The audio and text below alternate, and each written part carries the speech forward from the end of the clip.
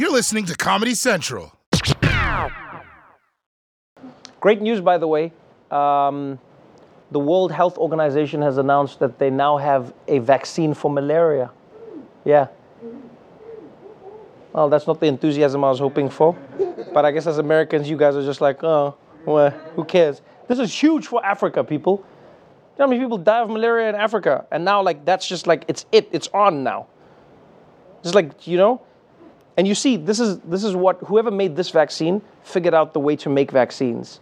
Because they were like, oh, it's taken us 100 years to make this malaria vaccine. Now everyone in Africa is going to be like, we need that vaccine. We need that vaccine. We need that vaccine. That's what they should have done with COVID. That was the problem with this Pfizer, Moderna, all of that. They made it look too easy. Yeah. They made it look way too easy.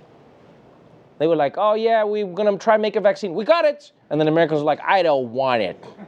What they should have done is they should have been like, all right, guys, we got 50 at best.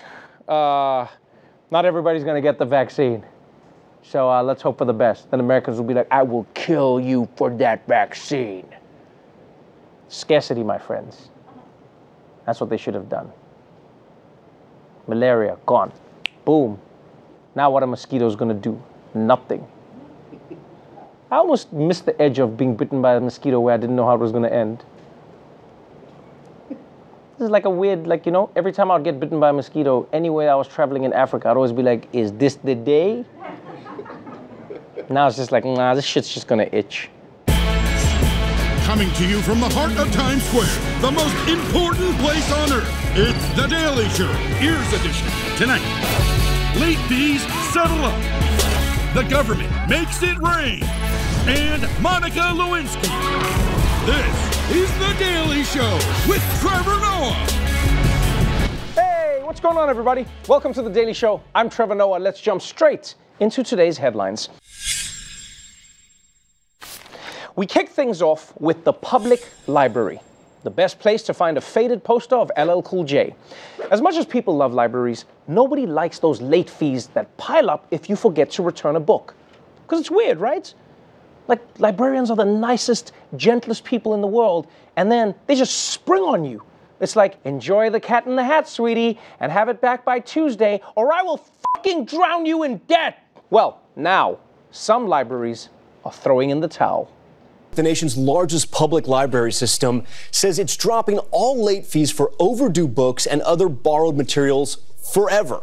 In addition, library card holders have had their accounts wiped clean of any earlier fines. The idea is to encourage more people to use library resources. A spokesperson said that for people who can afford them, fines do little to encourage returning books on time. But for people who are struggling financially, those fines become a barrier to using libraries. 300 library systems across the country have already canceled fees. And while they typically generate $3 to $4 million a year here in New York, library officials say they can make up the difference from other revenue sources. Wow. No more late fees. That's actually really exciting. I've never been to a bookless library before. No, but this actually is great news, right? Instead of late fees just piling up forever, they'll just charge you the price of the book if you never return it, which makes the whole library experience so much more relaxed, you know? Like, I love libraries, but there's so many rules. So many rules. No talking, no smoking, no cockfighting rings. Loosen up, people. Although, I will be honest, I'm kind of going to miss late fees. You know, it was the only thing forcing me to actually finish my library books. Like, if I didn't have that nickel a week hanging over me, I never would have found out why that caterpillar was so hungry. I actually never found out. I never did. And like they said, libraries don't need late fees. They can find other sources of revenue. You know, like, I don't know, a vending machine that only sells food you eat quietly. Or renting out hollow books for assassins to keep their guns in. Hell, they could start renting out libraries on Airbnb. I think it's a perfect idea. It's quiet, there's furniture, you can have sex in it, there's a 75-year-old woman who lives there who you can talk to but don't have to talk to. It's just like an Airbnb. Moving on. These days we talk a lot about systemic racism and how subtle discrimination is baked into all levels of society. But it's important to remember that America is not all like that.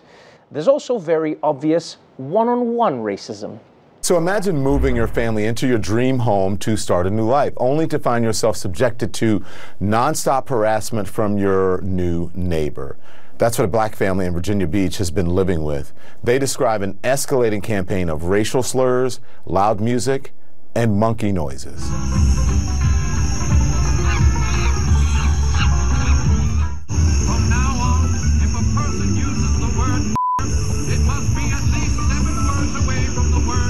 Whenever we would step out of our house, the monkey noises would start. So racist, and it's disgusting. Like, I don't even know how else to explain it. The minute I open my front door, his lights blink, or my music or my song comes on. Local police say while the behavior is appalling, it is not criminally actionable.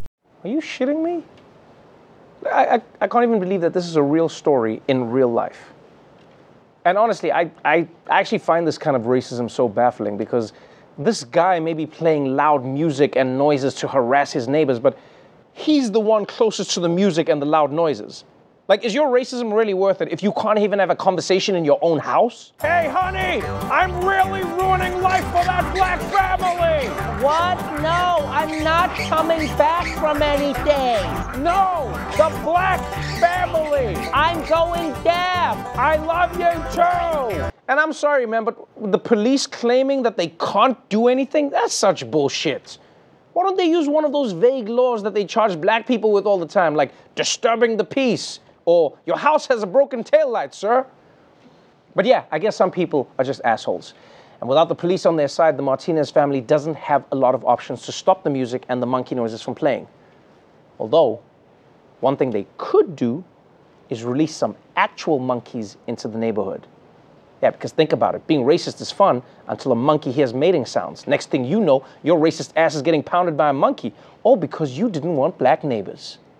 And finally, to the big celebrity news that everyone is talking about. No, not Britney finally being able to watch PG-13 movies. I'm talking about the radical interior decorating of pop star Meghan Trainor. When you're married, it can often feel like you do everything together with your significant other. You know, watching shows, going shopping, you name it. But one celebrity, well, let's just say this couple is taking it to the next level when it comes to togetherness. Singer Meghan Trainor had 2 toilets installed next to each other in her bathroom so that she and her husband can go to the bathroom at the same time. We've only pooped together twice. We pee at the same time a lot. White people. This really shows you how different relationships can be, right? Like, you have some people who are like, I never fart in front of my spouse. And then you have other couples going, honey, I just booked a couple's dump for later tonight, and I hope to see you there. And get that, they've pooped together not once, but twice. I mean, twice says a lot. Twice says you did it once, and then looked at each other like, we should do that again. And they think this brings them closer as a couple, but I also think it could backfire. Excuse the pun. Like, if her husband ever gets constipated, she's gonna think he's having an affair. All I'm saying is I would never do this. Like, I only poop the normal way, right? Next to a stranger with a 1-inch wall between us. How God intended. But let's move on to our top story. Money. It's why you used to leave dead teeth under your pillow like a psychopath. And now Congress is fighting over just how much of it to spend. President Biden is launching a public campaign for a massive social spending bill and working behind the scenes to make it smaller, telling fellow Democrats that the multi-trillion-dollar plan will have to be cut by more than 1/3. He and House Democrats spent the morning discussing what to cut in order to secure the votes they need. That's like saying, pick your favorite child. These are good programs. Democrats told the president they're most wedded to the bill's new climate protections, paid family leave, universal pre-K, and an extension of the child tax credit. But that leaves other measures in limbo, including 2 free years of community college and adding dental and vision coverage to Medicare. Republicans are unified in their opposition to the plan. What our colleagues are proposing and planning is absolutely jaw-dropping. I mean, I don't actually have a jaw, but if I did, it would be dropping right now. Bah.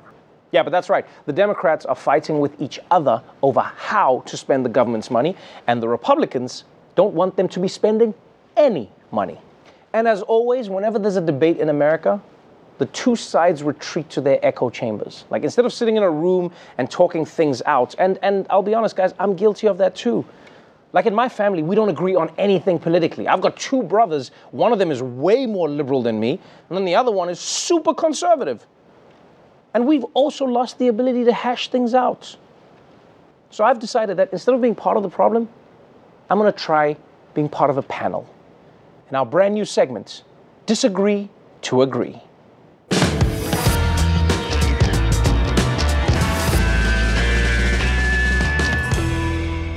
Well, Trey, Travarius, thank you for joining me on the show. Glad to be here, cuck. I am not a cuck, but thank you and welcome, Trey. Thank you, cuck. What, you too? Yes, but I'm saying it in a good way. Don't be ashamed of your kinks, Trevor. I honor your cuckiness. I'm not ashamed, and I'm not a cuck. What you should be ashamed of is being a shill for the corporate media. What are your masters at Viacom telling you to plug today? Huh? Well, nothing. They don't tell me to plug any. Well, actually, there's this new show on Paramount Plus. It's a new Star Trek show. And no, you know what? That's not important. That's not important, right? Let's just get into the subject at hand. I know you guys both have strong opinions on Biden's spending bill, so I just wanted to hear your thoughts. My thoughts are that we're broke-ass bitches, Trevor. This country is already $29 trillion in debt. We can't be spending another $3.5 trillion we don't have. I'm not going to take counting advice from the guy who thinks Trump won by 97 jabrillion votes. Besides, all of these programs will be fully paid for with the tax increases on the rich. We're coming for that billionaire money like we're Grimes' lawyer, baby. Here we go again, with the raising taxes on the wealthy. Well, guess what, buddy? The wealthy are the job creators. If you keep taxing them, they're not going to create jobs. What jobs? You mean the guy who designs Jeff Bezos' penis ship? We don't want those kinds of jobs. It's time for the rich to stop leeching off of this country. Motherfucker, you're rich. Do not call me the R word. I am upper middle class, okay? Okay, guys, calm down. Let's bring it down. This is getting messier than that time we all try to slide out of mom's birth canal at the same time. So let's slow this down. Okay, Travarius, here's my question. If the spending bill is fully paid for, that's a good thing. You have to admit, right? I don't admit. Because the Democrats are using a bunch of accounting tricks to make it look like it's paid for, but it's not. Trust me.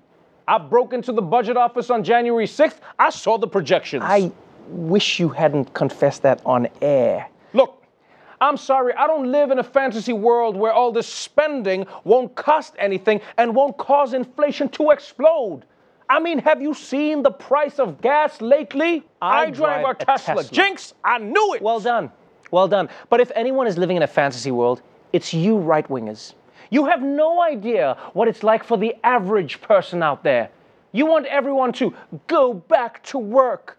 But how are they supposed to do that when childcare in this country is basically Coco Melon on an iPad? That's why we need this bill. Okay, hold up. Why should my tax dollars help you raise your gender-neutral kids? They're not my kids. I decided not to have any. You decided not to have any? Your wife left you. Hey. We mutually decided to kick me out of the house. And by the way, Trevor, thanks for letting me crash. Yeah, I got you, man. I got you. You do have to admit, some of these programs make sense. I mean, like paid sick leave. Don't people deserve that? Look, America has the greatest economy in history because people go to work whether they're sick or not. It's worked for 200 years. Let's not fuck around with it now. You realize that basically every developed country already has this stuff, right? This isn't like a novel idea. Yeah. You know who else has all of this stuff? Venezuela. That's what happens when the government promises to take care of everything for everybody. Get the wheelbarrow of cash, honey. We gotta buy a slice of bread. So you don't think that people... Venezuela. Should have an opportunity. Venezuela. Deserve basic services that could help them to live in a world where they don't have their survival defined by Venezuela. Guys, please. Whew. Now I see why Chuck Todd always looks so tired. Can you just talk properly? You know what, Travarius? Maybe you're not affected by children or sick people, but the issue that does affect you is climate change. And yeah, this bill spends a lot of money on climate change now, but if we don't pass it, we'll be spending a lot more money when Miami goes underwater. And I'm pretty sure Pitbull can't swim. Oh, so now you care about Miami. You told me you wanted to saw Florida off into the ocean. I didn't say that. I just tweeted a gif of Bugs Bunny doing that. It's completely different. Okay. It's a joke. Okay, guys, look. I don't think we're going to come to an agreement here today. So if you don't mind, could you just give me your final thoughts? Look, this is the bottom line. We're creating an entitlement mentality in this country. If you just give people free stuff, they have no incentive to work for it. But we have people working 2 jobs who still can't afford to live. Exactly. And that incentivizes them to get a 3rd job. The system works. You know what I find rich? Yourself? What I find rich is how you keep saying that there's no money left. But when conservatives were in power, you spent that money like you won the Powerball. Yeah, and you see, we had to spend that money because we knew that when you came in, you would waste it all. Guys, you're obviously far apart on all of these issues, but you must recognize that for anything to get done in this country, people are going to have to compromise and find some common ground and work together, right? That sounds like some weak centrist bullshit to me. Yeah, you know what? He's right. You sound like a little bitch, Trevor. Well, at least you guys agree on something. Thanks for joining me, guys. All right, when we come back, we'll find out how Hollywood really works, and Monica Lewinsky will be joining me on the show. You don't want to miss it. I mean, maybe. I don't think he'll get it. This mother fight with each other like that. I'll only come back because you pay me appearance. With my brothers, we could have done a better job of encouraging people to. I just write you a check. Civil. Welcome back to The Daily Show. During the COVID pandemic, many schools switched to remote learning, and it was a total success that everyone loved. So we at The Daily Show also created a remote learning program, except ours skips calculus and grammar in favor of lessons that you will actually need in life. So grab a pencil and a pen and prepare to attend another class of Remotely Educational. How Hollywood works. This is Hollywood, home of the major motion picture studios who produce all your favorite movies. The filmmaking process begins with a writer's idea for a new story. The writer toils day and night to turn that idea into a script. The studio then throws away the script and greenlights a reboot of an older idea. After the script's selected, the movie's cast with children of celebrities and actors the producers want to have sex with. Now that the movie's cast, it's time to go into production in Atlanta, where tax advantages and lower wages attract all of Hollywood's left-wing executives. Once the movie's been shot, a rough cut's sent to Beijing, where censors make sure the film doesn't offend party leadership. After a few edits, the film enjoys a red carpet premiere with stars dressed in evening wear, and then a wide release with the general public dressed in sweatpants. And finally, it's buried deep in the menu of a streaming service where few people will ever find it. But that's all right, because chances are the movie was terrible anyway. And that is how Hollywood works. All right, when we come back, Monica Lewinsky will be joining me on the show. You don't want to miss it. Welcome back to The Daily Show. My guest tonight is producer and activist Monica Lewinsky. She's here to talk about her brand new documentary that unpacks our culture of public shaming. Monica Lewinsky, welcome to The Daily Show. Thank you, Trevor. Nice to be here. It's a pleasure to have you here. Before we get into the interview, I did one of this. Does everybody call you Monica Lewinsky always? No. Well, I guess in a professional setting, in an interview, maybe, people either do that, or I've also felt people very familiarly will call me Monica. Let's talk about the reason you're on the show today. 15 Minutes of Shame, a new documentary film that's going to be premiering on HBO Max tomorrow.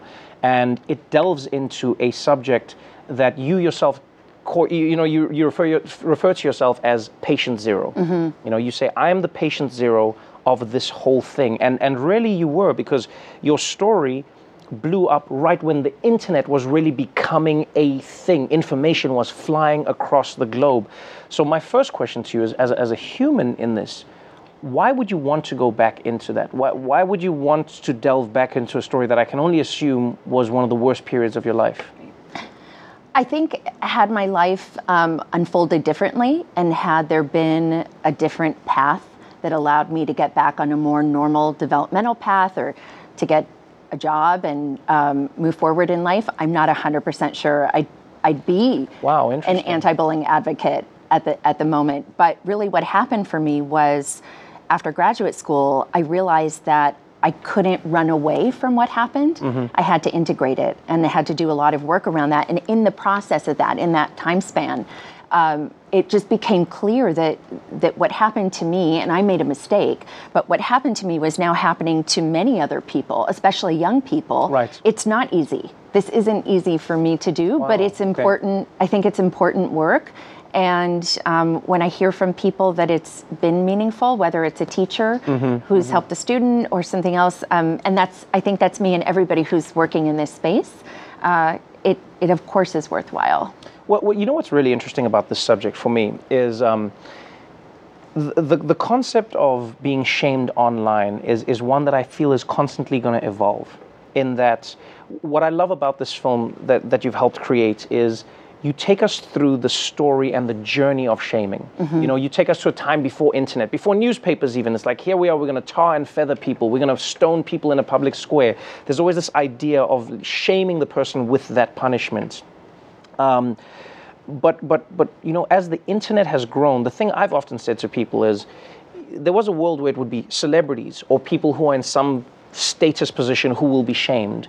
But because of social media, it is only inevitable that everybody will achieve some level of celebrity that will then enable them to be shamed on the same level. And I feel like that's what you've started talking about in these stories, is it's gone from being presidents and actors to now just being a high school girl, to now just being a man who works in a factory, to now just being somebody who took a picture with their family and the picture was taken the wrong way.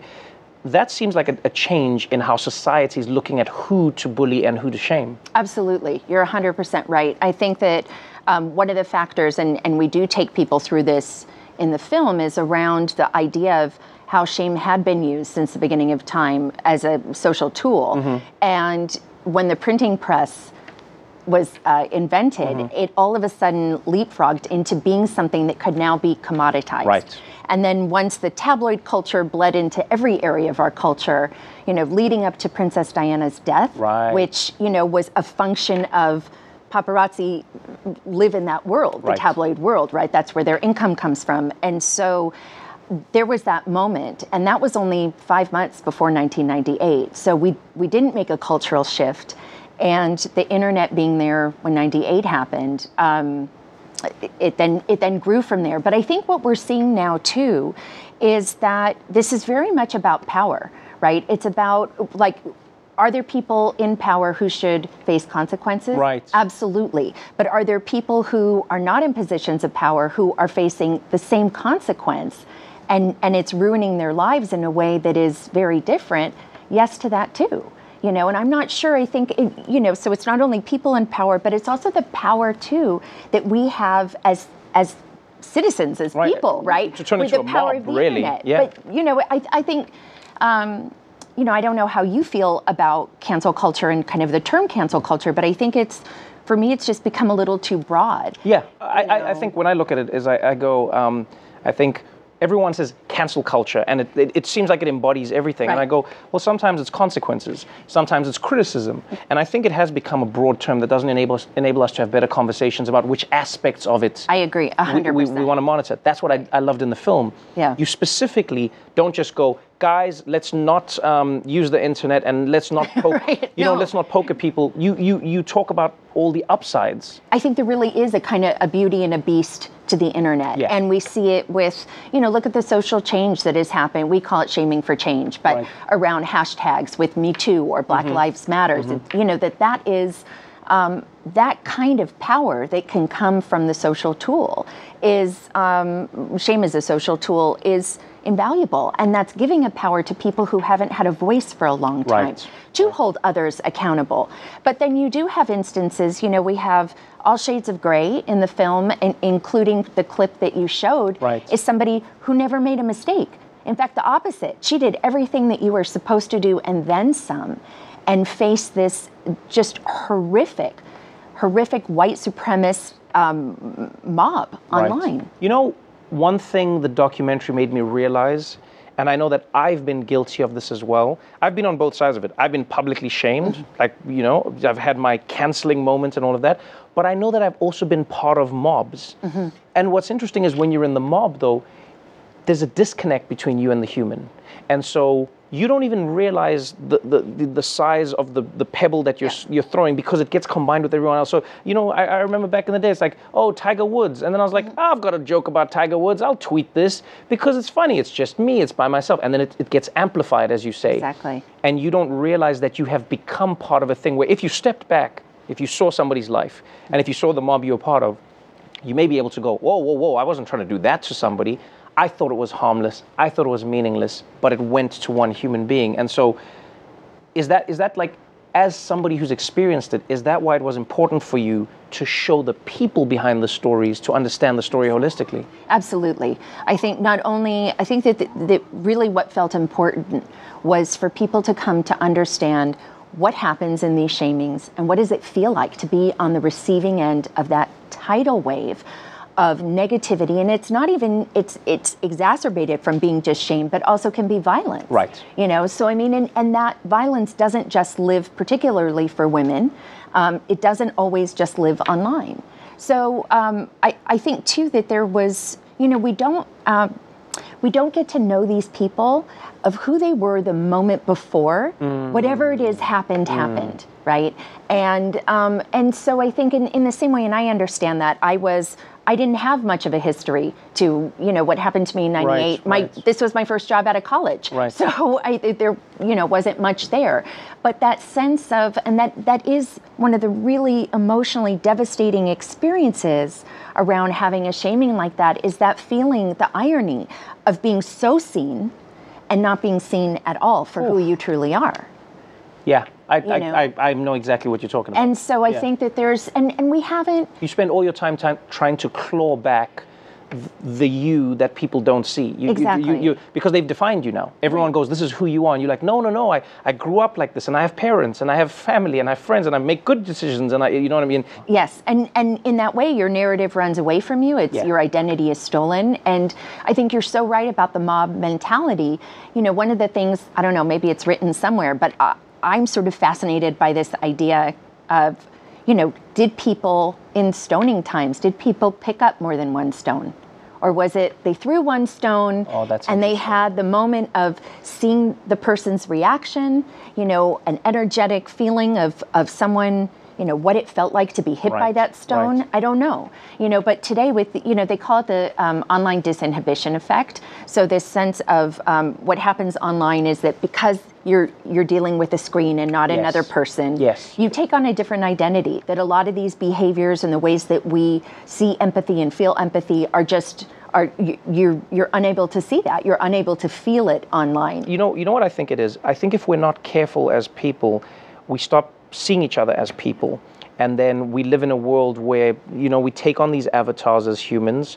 We go after the other humans. We don't realize it's happening. Then we're all walking around with traumas and PTSDs and anxieties, but that's not who we actually are. It's like a fake polarization that then happens. And so before I let you go, I'd love to know, as somebody who experienced arguably the greatest level of public shaming that human beings have seen. I mean, across continents, your name was uttered. I'd love to know how you figured out a way to go, like, you know what? Yeah, I am Monica Lewinsky. Yeah, everyone has made these shitty jokes about me. Yes, the whole country at some point was saying this.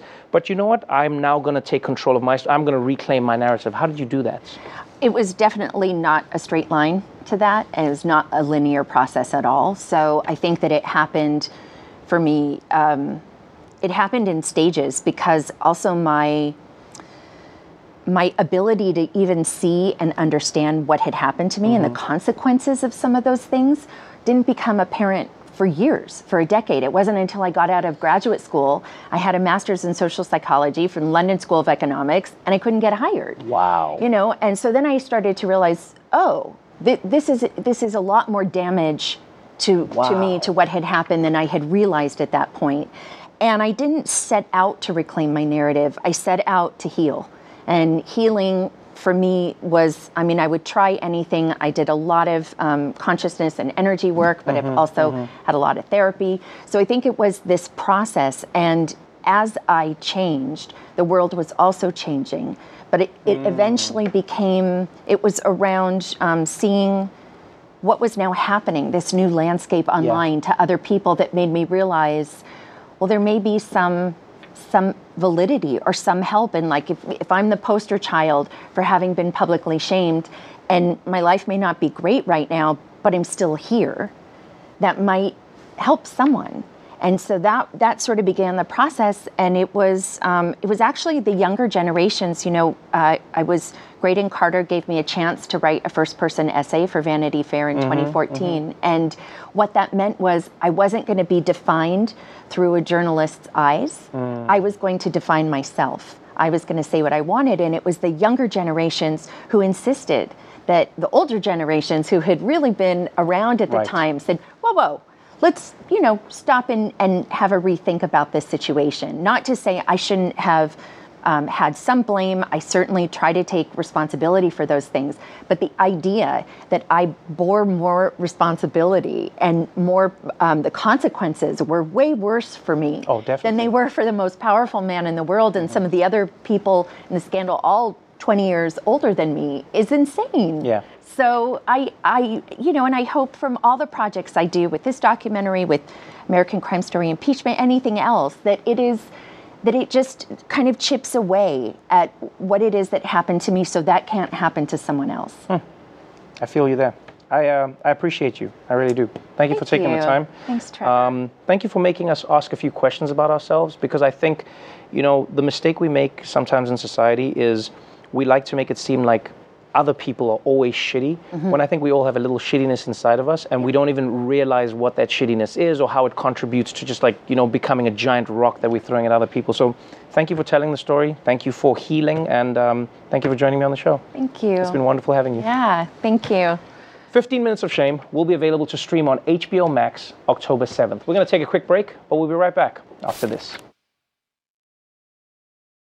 Well, that's our show for tonight, but before we go, this week is Mental Illness Awareness Week, so please consider supporting the ACOMA Project. The ACOMA Project offers free virtual therapy and workshops for teens and young adults of color, as well as educating youth and their families on the importance of mental health. So if you want to support them in this work, then please donate at the link below. Until tomorrow, stay safe out there, get your vaccine, and remember, life is short. So tonight, sit your loved ones down and poop with them. Just poop.